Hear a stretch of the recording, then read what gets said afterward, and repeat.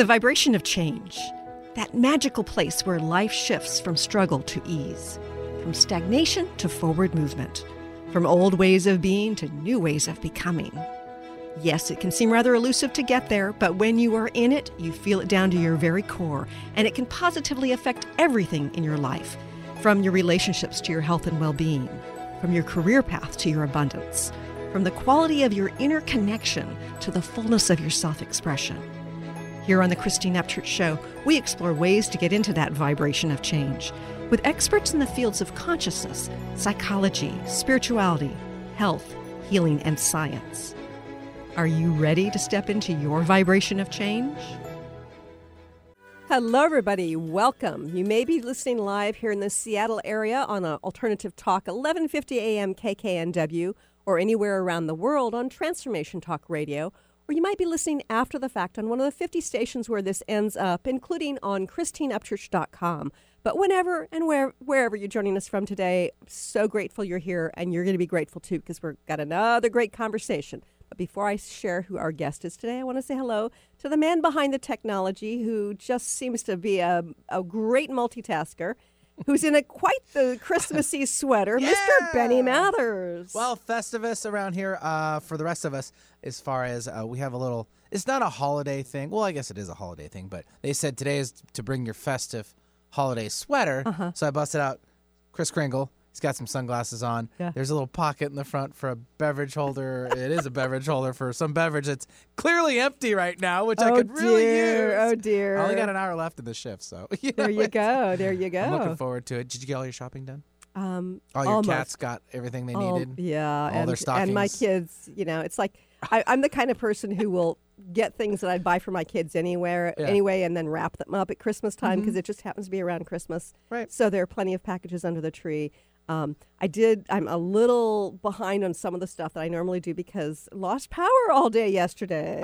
It was pretty wet and wild and windy, so to speak. My goodness. So everything okay up at your house? I mean, yeah, okay. well, it's funny because I will often be like enclosing the house in white light visually and sending love to the trees. You're the brightest one on the block right now. Well, you were the brightest one on the block, I guess. But it's, I've got all these like 60, 70-foot trees, and when you get 60-mile-per-hour gusts and you're this little house in the middle of it, and not so little, but, small enough relative to the trees, that, it's like things come flying down. A little nervous, but you were protected. I guess there's the bright side to it. Yeah. Yeah, if that's what you want to call it, Benny, sure. I go back and forth between my, my conscious level and then my human, like, oh, crap, I hope that doesn't hit. Reality check. Yes, right. yes. But everything, overall is okay? Yeah, the yard's a mess, but no trees down on my property. I'd give you something to do, I guess. You're Who no. is this guy?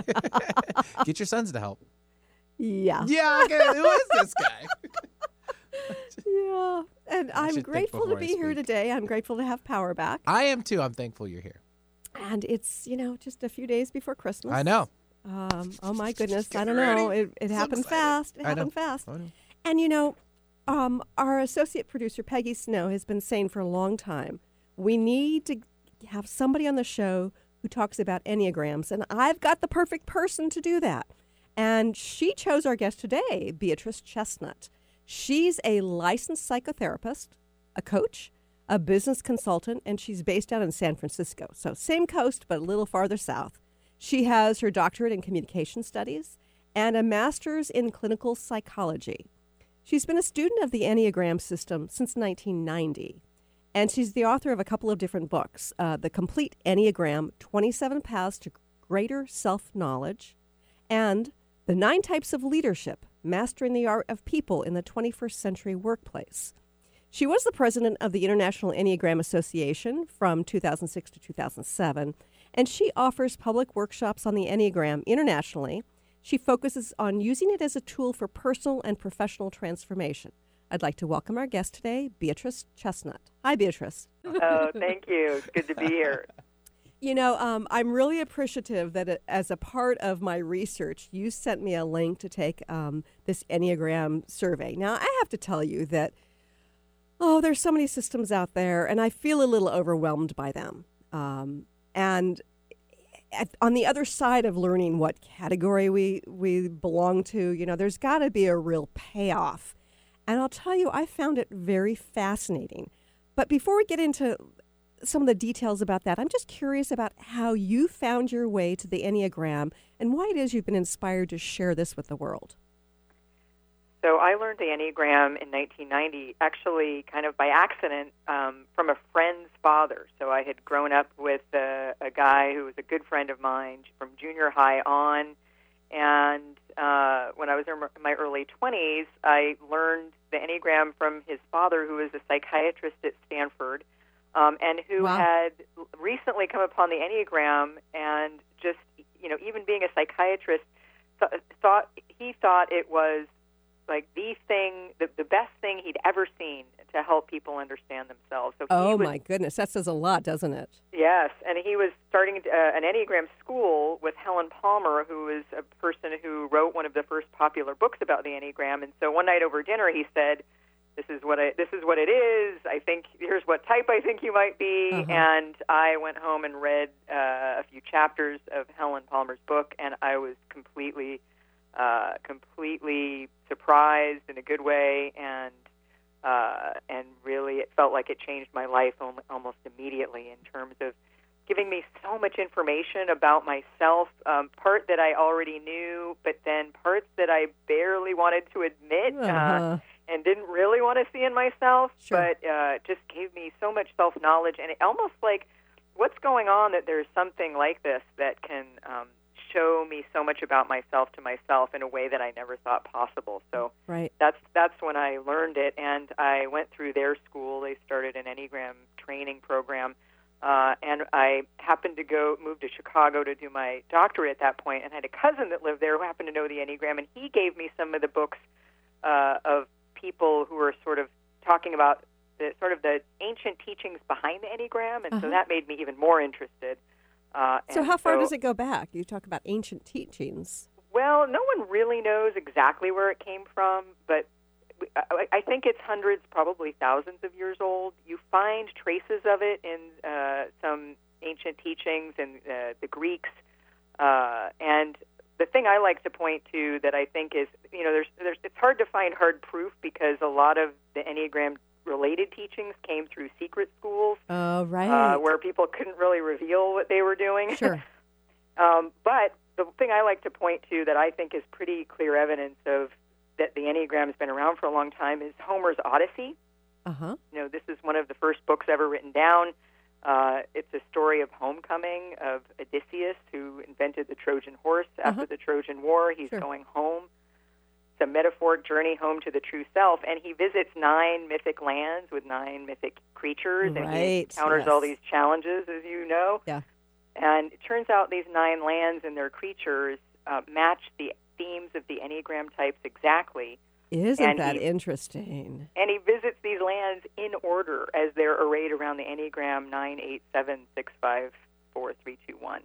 Fascinating. And so I think that kind of made me think, okay, there's at least there's other kind of forms of proof in like esoteric Christianity and places like that, but no one really knows where it comes from, but it's thought to be very old. So on a high level, what is the Enneagram? The Enneagram it's different things, but I think mainly it's a personal growth tool. It's a way of gaining insight into our automatic patterns that form our personality. And it sort of highlights things about ourselves and the way we operate in the world. And it's a growth tool in that it's kind of based on the idea that our personality isn't all of who we are.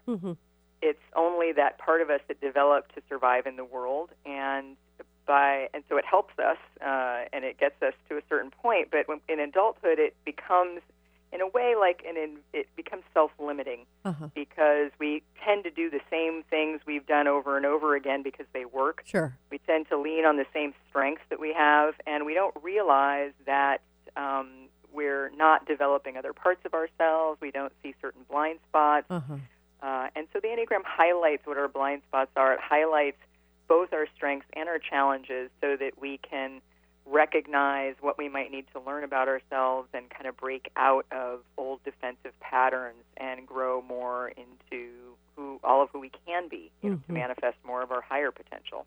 So do you think that it's, you're talking about based on our upbringing and stuff, do you think it's all nurture? Do you think there's a nature piece of it as well? Do you think we're born with certain tendencies? I do. I think it's a lot nature. I think we are born as who we are. We're not born as sort of a blank slate. Certainly nurture, early environment has an effect.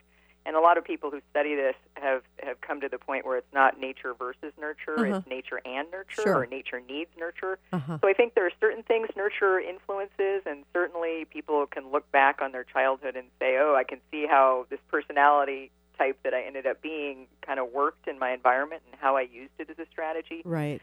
But I think it's really based on inborn tendencies to a large degree. And I think that any parent who's had multiple kids can attest to the fact that our children arrive with personality intact. It's kind of like there are certain things that can be nurtured or kind of, helped to kind of shift away from. But generally speaking, we arrive here with personality and I think purpose as well.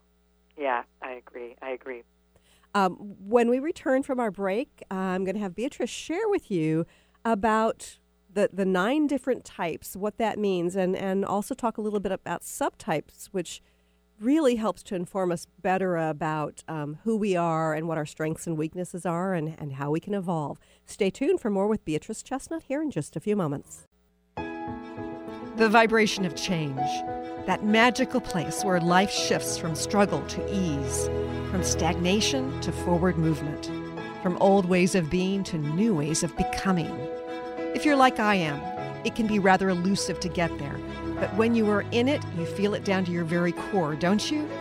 And it can positively affect everything in your life, from your relationships to your health and well-being, from your career path to your abundance, from the quality of that inner connection to the fullness of your self-expression.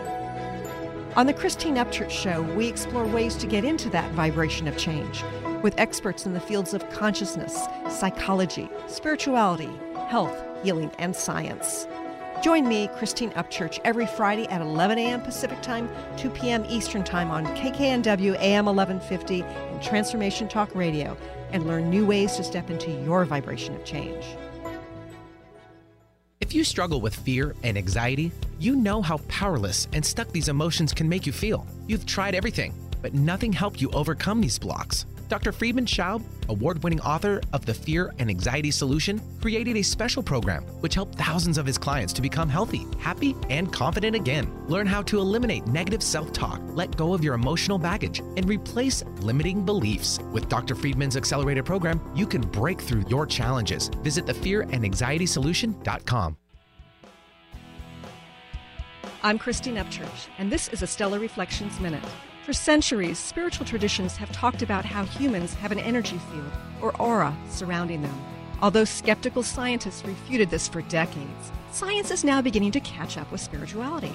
Scientists can actually measure light emanating from living beings, so they can measure the human aura, which in scientific terms is known as the biofield.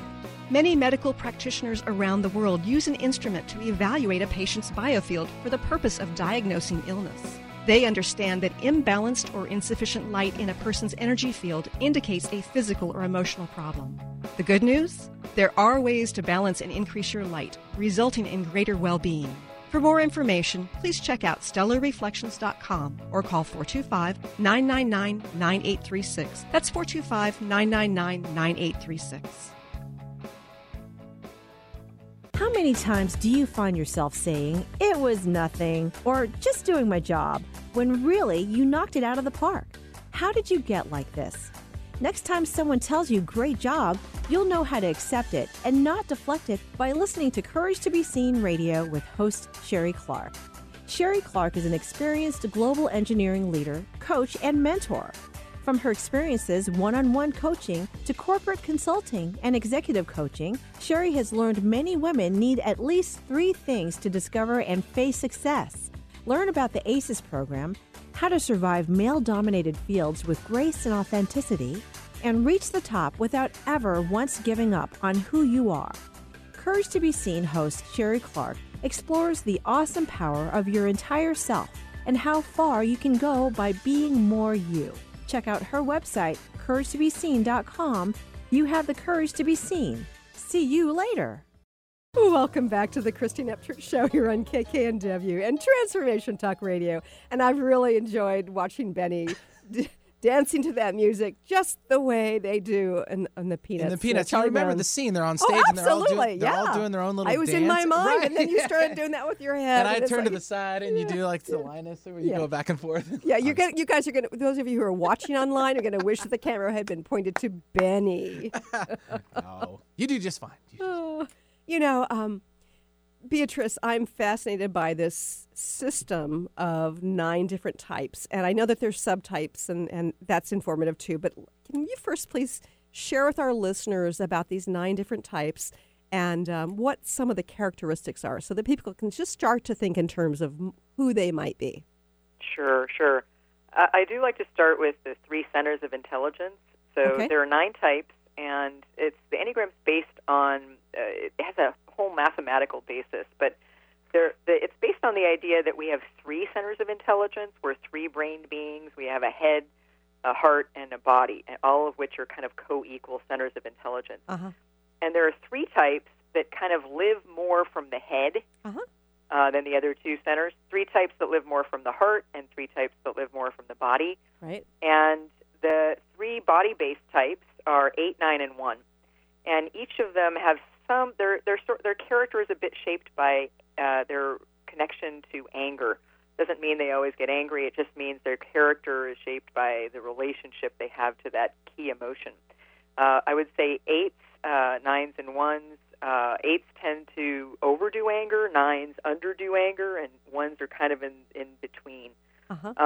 Starting with 1s are sometimes called, and I don't use the names in my book because I think they can confuse as much as they enlighten, but I do like when people are first hearing about it, it does give a little bit of information to start with. Sure. 1s are the perfectionist or the reformer. These are people that tend to see very clearly how something could be more perfect or something could be improved. They tend to be a bit self-critical, and they tend to see the world in terms of right and wrong, and they want to do the right thing, and they want to be good. They want to be virtuous. And so they can tend to be very focused on making the world a better place and improving things. I would say 9s are sometimes called the mediator or the peacemaker. These are people who like to create harmony where they go. They like everyone to get along. They tend to be very connected to people. They don't like conflict. So they tend to be people who diffuse conflict naturally. They can see all sides of an issue. But they can sometimes have a hard time knowing what their own view is or acting in their own behalf because their attention goes out to others and how they can connect with others and adapt to others and kind of make things go more smoothly in the world of others. And then 8s are sometimes called the challenger or the boss. 8s tend to be their attention, and the Enneagram is based a lot on where your attention goes. And 8's attention goes to power and control, and who has the power? Will they be fair? Will they be just? 8s like to make big things happen. They can tend to be rebellious and kind of go against people, especially if they think they're not being just or they're not protecting other people. They can be very generous and protected and big-hearted, but can also have a big energy, and other people often find them intimidating because of this big energy. 2s, 3s, and 4s are what we call heart types, so they come more from emotion, and they focus more on relationship, more as a primary focus. 2s are sometimes, this is my type, 2s are sometimes called the giver or the helper, but I think this can be misleading because it's actually strategic help. 2s want to be liked by others, and supporting others is often a means to getting liked. They tend to focus on relationships a lot. They tend to be very generous and supportive of others, but it's a kind of a strategy to get their needs met without having to ask directly because they often got the message in childhood that it wasn't okay to be needy. Right. So they tend to focus on others. Okay, so then type 3 is sometimes called the performer. Type 3s, it's interesting. America is a type 3 culture. Type 3s are very work-focused. Uh-huh. 2s and 3s try to create an image to be liked or approved of. 2s try to create an image of being supportive, helpful, friendly, loving. 3s try to create an image of being successful and productive. Uh-huh. So they tend to be very work-focused. They're the workaholics of the Enneagram. They tend to be very focused on being effective and productive. Even though they're heart types, they tend to turn down the volume on their feelings because feelings get in the way of doing. And they're very focused on doing and achieving and goals, very at task orientation. Because if you're going to be successful, it pays to be able to kind of meet any goal that you want. So 3 is a type that's very at home, say, in American corporate culture, because they're very results-oriented. Yep. 4s, sometimes called the romantic or the artist, and 4s are probably the type that's most in touch with their emotion and tends to feel emotion very deeply and a wider range of emotions. They can feel things very intensely. They tend to focus on comparing themselves to others, and sometimes they find themselves to be lacking or deficient or kind of needing something to be better, and other people have it. Other times they find themselves to be special, and so 4s can have an issue around connecting with people. They tend to want to be understood. They value authenticity. They tend to be motivated to express their deep emotions, often through artistic endeavors, and they're very concerned with aesthetics, and their attention also goes to what's missing or what could be there that could make things better. So that was all 3 of the heart. What about the head? The head types are 5, 6, and 7. So 5, 6, and 7 all have a relationship to fear. 2s, 3s, and 4s, their relationship is to sadness or grief. And again, these are underlying emotions, not things that people necessarily walk around feeling. But 6s, 5s, and 7s are all very mental, more intellectual. 5s, I would say, are the most introverted type, the least in touch with their emotions. They tend to automatically disconnect from emotions, and they tend to kind of almost take refuge in the head. They tend to be very good at, they become experts in their field. They're very oriented toward knowledge, information, data, facts, things like that. And they tend to like a lot of private space and can be focused on boundaries and having enough distance to feel a sense of that they have their own personal space and control of their own boundaries. Sometimes people think 5s are more insensitive because they can seem a little bit quiet and distant, but actually they're very sensitive, which is why they need a little more space. Interesting. Even though they're head-based, they're sensitive. Yes, they're sensitive, but it's almost like not having. I've heard it said like a cat that doesn't have hair. It can be sort of they pick up on things very easily, and so and they can feel overwhelmed, especially by other people's emotions. Right. Which is why they need some space, and they need to be able to maintain control over time and space and energy and resources like that. Yeah. So then type 6 is sometimes, and by the way, type 5 is sometimes called the observer or the quiet specialist. Makes sense. Type 6 is sometimes called the contrarian or the devil's advocate. 6s are types that are more centrally fear-based, and these are people who their attention goes to looking out for threats and danger on the horizon and being prepared in case something goes wrong. So they tend to be good problem solvers that sometimes become problem seekers because they're sort of thinking, okay, what could go wrong here and how can I create contingency plans so that if the worst happens, I'm ready. Right.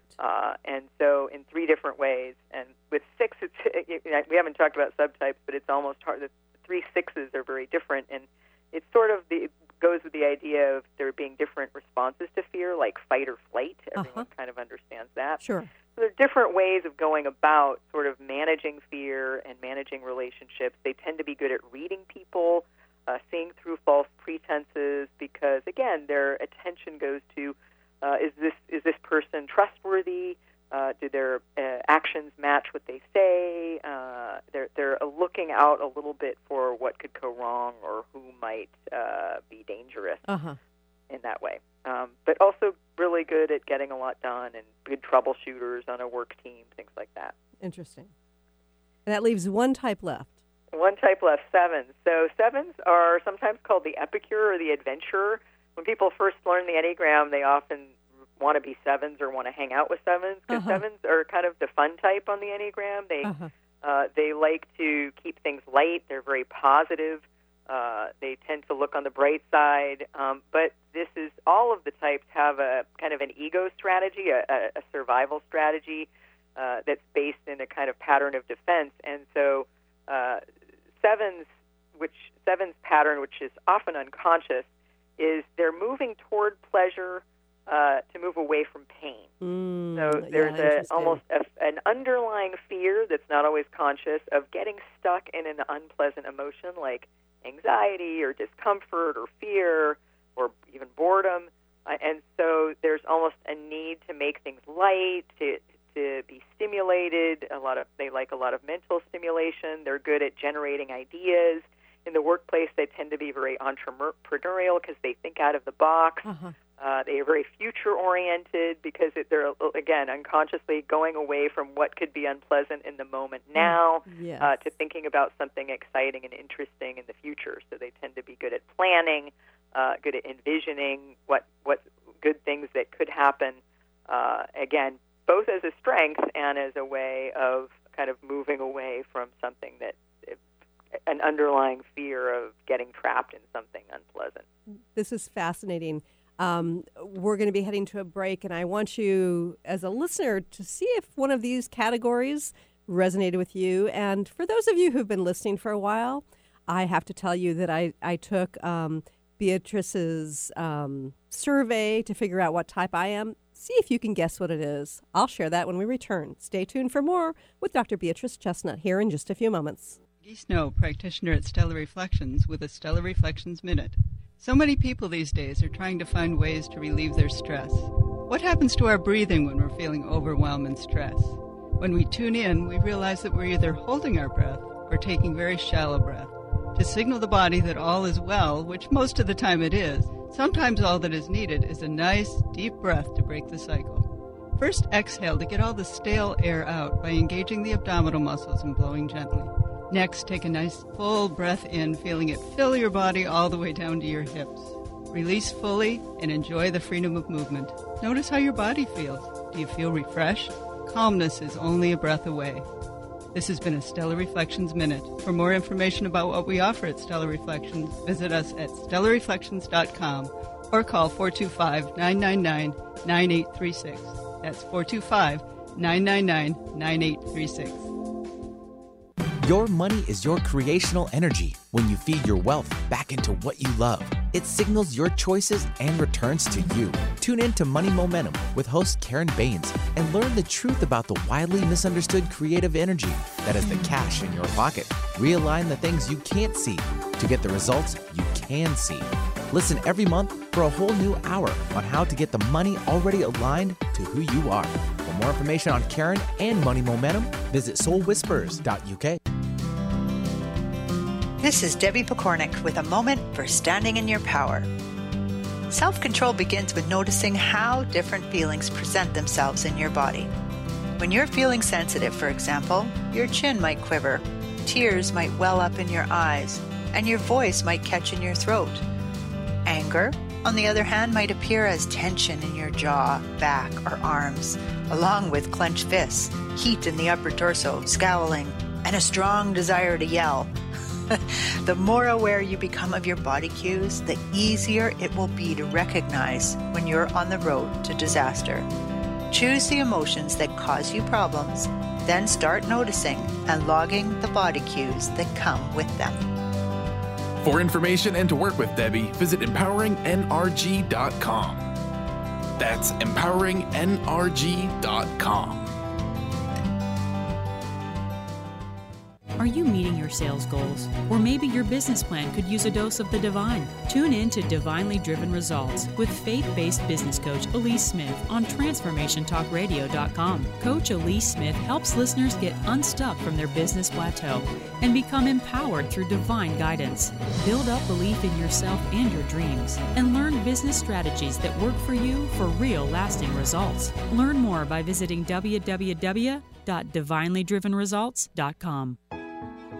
The vibration of change, that magical place where life shifts from struggle to ease, from stagnation to forward movement, from old ways of being to new ways of becoming. If you're like I am, it can be rather elusive to get there, but when you are in it, you feel it down to your very core, don't you? And it can positively affect everything in your life, from your relationships to your health and well-being, from your career path to your abundance, from the quality of that inner connection to the fullness of your self-expression. On the Christine Upchurch Show, we explore ways to get into that vibration of change with experts in the fields of consciousness, psychology, spirituality, health, healing, and science. Join me, Christine Upchurch, every Friday at 11 a.m. Pacific Time, 2 p.m. Eastern Time on KKNW AM 1150 and Transformation Talk Radio, and learn new ways to step into your vibration of change. Welcome back to the Christine Upchurch Show here on 1150 AM KKNW and Transformation Talk Radio. You know, I think that I could envision them going and decorating the little tree in Charlie Brown Christmas. Is that what that music was to? Yeah, it's the O Tannenbaum. We actually, the first year the boys were born, we actually got one of those little trees. Not the one that was from the movie, because they actually make one just like the one from the movie, too. Do they really? Yes, it's got one little ball hanging off the top of it, curled all the way down to the floor practically. But, because, you know, we were limited on space. We had just kid stuff all over. And, you know, when you have twins, and you didn't really know you were having twins until you found out, the house got packed pretty quick full of items. Sure. And so we ended up getting a tree topper. They sell the top of a tree that didn't really sell, or from the bottom half didn't work out. So also they'll cut the top off and they'll sell that separately. Oh, so it was cute. We made a little cute tree. That's great. Yeah, and it's great that your kids are, what, 8 now? Your boys They will are be 8 next month, yes. Yeah, in January. So, yeah, and my kids are all grown, so the spirit's still there, though, Christine. It is. Oh, okay. It's I love it, and Good. But it's also fun with little ones. Absolutely. I'm so grateful to have Dr. Beatrice Chestut here today. She is talking about the Enneagram, and her books are very informative. And I tell you that I'm fascinated by this system. Now, Beatrice, you know, as I said on the break, I've seen so many different systems, and I often find them overwhelming. Like, how can I get pertinent information out of this if I'm just overwhelmed looking at the information? But I took the assessment that you sent to me, and then when I was reading the assessment, the results, it typed me as an 8, which is like the challenger, the boss. And in many, many ways, it fit perfectly, including my fear of vulnerability. You know, it's like one of my challenges in this life has been like the more public I get to share some of my vulnerabilities. And I did that recently in my TEDx talk when I shared about how I was molested as a young child. But it was like this huge leap for me to be that vulnerable that publicly. Wow. Yeah. Yeah, that's it. And when 8s can allow themselves to be vulnerable, it's very powerful, because their natural tendency is to kind of overcompensate and sort of unconsciously avoid vulnerability and overcompensate in expressing power and strength. So that's exactly the growth path, and that sounds like a very amazing, profound thing that you did. Yeah, you know, or crazy, depending on, you know, which part of me is in control at the moment. Yeah, but it's I was fascinated by it, and then you also have subtypes, and there were certain things within the type 8. It was like, I'm not sure that this aligns perfectly, but there was so much that was a yes. But by the time I got to reading about what my subtype was, I thought, you know, this system is incredibly accurate. So can you share with our listeners what the subtypes are and why you sort of hone it down to that next level? Sure. So the subtypes are the idea that for each of the 9 types, there are actually 3 versions of each type. There are 3 kinds of 3 types based on which of one of three instincts we have that, again, all people have, but we tend to favor one more than the other. So we tend to favor one center of intelligence more than the other. We tend to live more from one type within that center. And then within our type, we tend to, one of these three instincts tends to dominate our experience. And the three instincts are basically these kind of groupings of instincts for self-preservation in the world, just sort of surviving one's focus on, resources, are you safe, things like that. And then the social instinct, which is about relating to the group or what your relationship is to the collective or other people generally. And then the one-to-one instinct, which is a lot about interpersonal bonding with one other person. And you can see how all three of these can function as survival strategies that reflect the animal part of us, our animal intelligence. Right. And what's your subtype? So my subtype is self-preservation. So that dominates my experience. So I'm a self-preservation 2. And this is even in the Enneagram world, the subtype component of the system hasn't always been well understood. And sometimes people say, "Well, I'm just learning 9. 27 sounds like a lot." But when you learn your type, one of 9, it's a good idea to look into the subtypes because they just give more specific, more nuanced information. And like you said, reading about the type 8, there was a lot that fit, but there were some that didn't fit. Oftentimes when you read the subtype piece, which gives more data, more information, more specific, more nuanced description of what your personality might be like and how it gets expressed in the world, that often can give you just more information where you can get even more clarity on who you are in your personality. So as a giver, helper who has a subtype of self-preservation, how does that manifest itself in your life? So for me, a 2 that has a self-preservation instinct tends to be a bit more fearful than other 2s. So 2s tend to be very outgoing. They tend to really reach out to people a lot. Their energy goes out. They focus on other people, and they almost create a sense of comfort and power for themselves by being supportive of other people. And they can do quite a lot for other people, and they're just tuned into that. For me, as a self-preservation 2, it's like I have more ambivalence about connecting with people. There's part of me that really wants to connect with people, but then there's also kind of a fearfulness that sort of brings me backwards. So it's a little bit like a moving forward, but also moving backwards. There's a fear of like, well, what if they want too much for me, or what if they reject me, or what will be asked of me? Even though I want to be generous, there's a little bit of 2s can have a hard time saying no. And so it's like, what if I get in a situation where I won't really want to say yes, but I can't say no?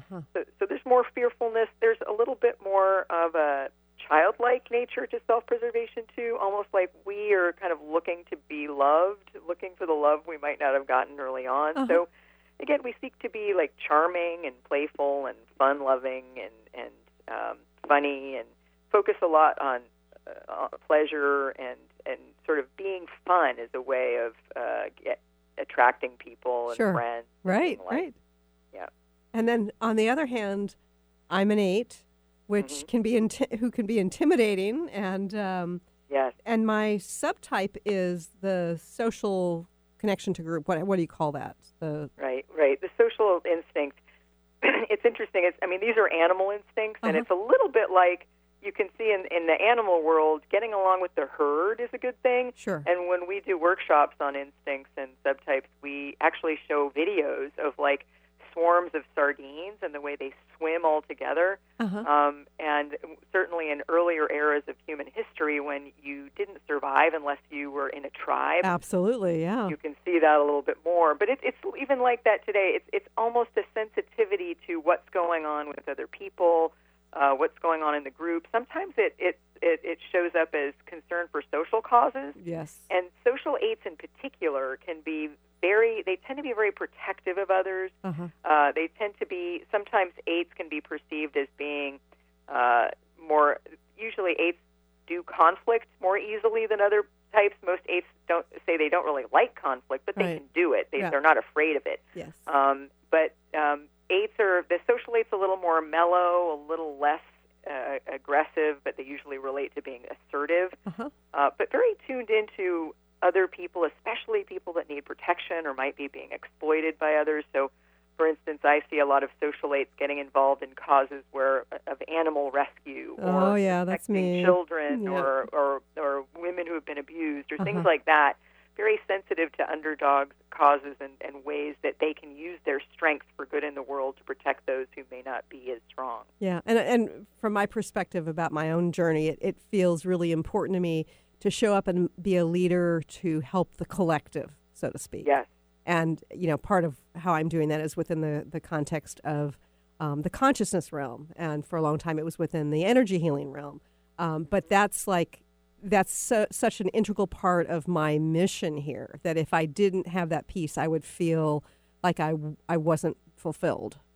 Right. And even this radio show is a great example of that, right? Getting the important messages out about important topics, about, what you talk about to a lot of people all at once. Yeah. And it's interesting because I've had people say to me, well, does having your show bring in a lot of more business? And it's like, well, I thought about that at the very beginning, but really I'm not featuring myself. It's kind of like my community service to the world is to have these conversations because I'm so mission-based in that respect. Right. Yeah.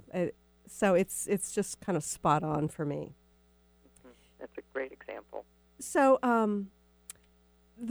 can you share with our listeners a little bit about somebody who's got the subtype of the one-on-one kind of, intent?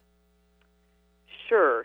Yeah. There's, I'll talk a little bit about sort of my assistant who kind of works with us and coordinates our events. She's a 1-to-1 8. And one-to-ones tends to be a little bit more of a laser-like focus on one other person, and it's not just, sometimes there's like a lot of focus on the partner, but it's more like one person at a time. Right. It can be, more than one person in their lives, but they tend to have a lot of intensity and a lot of energy and just a real focus. That it can sometimes feel like that other person is everything. Right. So a lot of needs can get met through that other person or through a key relationship. And there's a lot of energy to make relationships happen, to really sort of move toward people in an active way, to express interest. People who are 1-to-1 twos, I always say I envy them because they tend to be really good at flirting. Which I think is such a great. It's like how you kind of create relationships with this sort of, with a kind of, energy of personal appeal and kind of creating a space where you can make a connection in a certain way. So they tend to be, and it's also the energy behind creativity. Oh, interesting. So they can often be very generative and creative especially when they're in a good space. This is fascinating. We're going to go to another quick break, but when we return, I'm going to share with you how you can connect with Beatrice, and we're going to talk about how the Enneagram can relate to leadership and bosses. Stay tuned for more with Beatrice Chestnut here in just a few moments. Have you been seeing numbers like 111 and 222 everywhere you go? Do you feel that the universe may be trying to get your attention, perhaps offering a message of some sort? As it turns out, numerical patterns and certain types of geometry form the very fabric of our reality, from cells under a microscope to the astronomy of our night sky. At Stellar Reflections, we offer special sessions which tap into these patterns, designed specifically to support you on your journey. The 111 and 222 activations are sessions activating new patterns in your energy field, which in turn can help you create new patterns in your life. After just one session with a practitioner, either in person or via distance, clients report gaining greater clarity, becoming more intuitive, and honoring their inner truth as they move forward in their lives. Curious about what these transformational sessions might do for you? Call 425-999-9836 or visit stellarreflections.com. That's stellarreflections.com. Have you lost a loved one and would desperately love a sign to prove that they are okay? Here's a tip for you. Be curious. Keep an open mind about everything. The proof will come from the most unlikely places. The messages promise to challenge your current beliefs and what you've been taught. Accept and appreciate all, no matter where they come from. I'm Angie Corbett Kuiper. I would love for you to share your signs from beyond on my closed Facebook page, Beyond Grief. What is a brilliant culture, and how do we create them? Why are they important? Claudette Rowley has created a breakthrough 5-step process to help you align your culture with your business strategy for exceptional results. Looking for a culture that drives organizational excellence? Listen to Cultural Brilliance Radio, the second and fourth Friday of each month at 10 a.m. Pacific and 1 p.m. Eastern on Transformation Talk Radio. To learn more or work with Claudette, visit culturalbrilliance.com. I'm Christine Upchurch, and this is a Stellar Reflections Minute. For centuries, spiritual traditions have talked about how humans have an energy field, or aura, surrounding them. Although skeptical scientists refuted this for decades, science is now beginning to catch up with spirituality. Scientists can actually measure light emanating from living beings, so they can measure the human aura, which in scientific terms is known as the biofield. Many medical practitioners around the world use an instrument to evaluate a patient's biofield for the purpose of diagnosing illness. They understand that imbalanced or insufficient light in a person's energy field indicates a physical or emotional problem. The good news? There are ways to balance and increase your light, resulting in greater well-being. For more information, please check out stellarreflections.com or call 425-999-9836. That's 425-999-9836. Welcome back to the Christine Upchurch Show here on KKNW and Transformation Talk Radio, and in the gazillion syndicated places this ends up after the fact. Thank you for joining us here, and this hour is flying by. Beatrice, before we go any further, I want you to share with our listeners how they can connect with you and what events you might have coming up. Sure. They can learn about my workshops and other things on my website, which is beatricechestnut.com. We're coming out with a new website at the end of the month that's going to be more about the Enneagram school that my business partner and I are starting, which will be called Chestnut Pious Enneagram Academy. But beatricechestnut.com is the place, and we do workshops for professionals who want to use the Enneagram in the workplace and with clients. We also do inner work retreats where we help people kind of go deeper and make some deep inner shifts using the Enneagram as a tool. And we have a professional workshop coming up at the end of February and our first retreat called The Real Enneagram at the beginning of March in California, Northern California. And if somebody wants to just get an assessment to figure out what type they are, what subtype they are, how do they go about doing that? Sure. There's a couple ways. We have the one test that I refer people to, because a lot of online tests really aren't very good when it comes to the Enneagram, is something called, it's put out by a company called Integrative Enneagram Solutions, and that's by far the best test. It's an online test. It takes about 30 minutes, and it comes out with a report. But another way is to do a typing interview. I do 90-minute typing interviews with people and ask a whole lot of questions and then usually help guide them toward the one or two types that I think they probably are. Right. And so those are probably two of the basic ways. Sometimes people just read books and kind of find themselves in one of the types they read about. But those are the ways I would recommend. It's funny because when I first started to try to figure it out by reading the book, I was identifying with so many aspects of the various types. I wasn't sure. But once I took the survey and somebody else, some system was typing me for me, it was much easier for me to see, oh, yeah, this is me.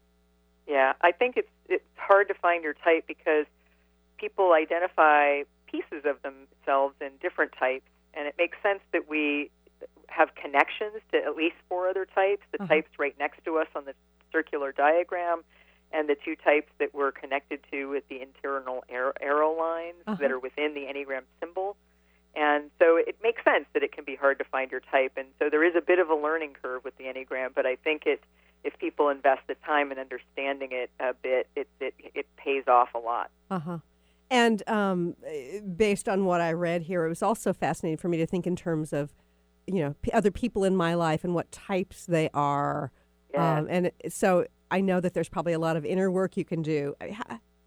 But also it seems like it would be helpful for relationships as well, including bosses.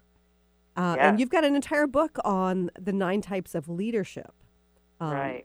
So why is it important to know what kind of leaders we are or what kind of leaders we need to deal with at the office?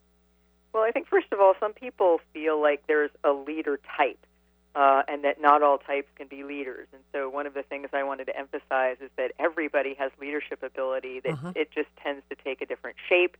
And so sometimes people think, well, I can't be a leader because I'm like this. And so I thought it was good to highlight the strengths that different types naturally have and can develop, but also the challenges that particular leaders have so that they can be better. Yes. I think that probably the key aspect of any leader in being a good leader is having the ability to observe themselves and notice what their strong points are, but also what their blind spots and challenges are. And the leaders that can't look at that get defensive around feedback that I think aren't very successful in the long run. And to have a sense of how we can affect others, even if we're doing something that isn't like really what psychologists would call the shadow side, so to speak, but it's just kind of like, for instance, I think I can be rather intimidating, and it surprises me sometimes because I'm just sort of straightforward and bold, and it's just who I am, and I don't try to be intimidating, but I've come to learn that people can be intimidated by me. And so reading about type 8 helps me to understand that that's sort of naturally who I am, and this is the reaction that people who are working with me could have. Exactly. It helps people understand other people so they can just have more empathy, so they can see more where they're coming from and find ways to work together in a more easy way. Like sometimes you'll have a leader who is, causing a problem because they can't make a decision. Right. And so to understand, for the leader themselves to understand, say they're a 6, and why they can't make a decision and have compassion for themselves, but also realize how that has a negative effect at work, as a leader, and how they can work on that. It sort of frames the whole thing as just a normal human issue rather than people having faults and not being able to grow. Yeah. So how can we use the Enneagram to create change in our lives? I think the Enneagram helps us see with more clarity the ways we get in our own way and the ways we may not see that we get in our own way. And so recognizing, I tend to do this thing, and it's actually not really serving me. And so the Enneagram, it gives us a little bit more of an objective map of our strengths and our challenges. And sometimes our challenges are simply us overdoing our strengths and not creating a wider repertoire of strategies. Oh, that's interesting. Say that again, because I think this is a really important point. Yeah, so many times people want to focus on strengths, and I think that's a good thing, but sometimes people overuse their strengths to the point where they don't recognize different strategies that they may need to add to their toolkit that can actually help them be more flexible, adaptable, do more things in their lives, and not be kind of stuck in sort of doing the same thing over and over again, even when different strategies would actually be more effective. Right. That's fascinating. We have run out of time. I want to share with our listeners again your website. It's BeatriceChestnut.com. That's BeatriceChestnut.com. Do you have a final message for our listeners? Just to say I appreciate anyone who's doing the inner work and is dedicated to their own growth. I think it's both good for individuals and also for the community. And I appreciate you doing the show. I think it's a really beautiful thing. Thank you for having me. Thank you. Oh, yeah, it's been a joy, and I've really enjoyed your books. And I'm fascinated by this. It's like there's so many systems out there, and this is very informative for me. Anyway, if you happen to celebrate Christmas, and I know there are a lot of you out there, and you're listening to this before Christmas, I want to wish you and your family a very Merry Christmas. And I look forward to talking to you again soon. I will be here before 2019. I'll be here again next week. Thanks for joining us here today. Bye, everybody. Thanks so much for tuning in today. If you'd like to empower yourself to step further into your vibration of change, please visit my website at christineupchurch.com, where you can learn more about my insights, upcoming events, and private sessions.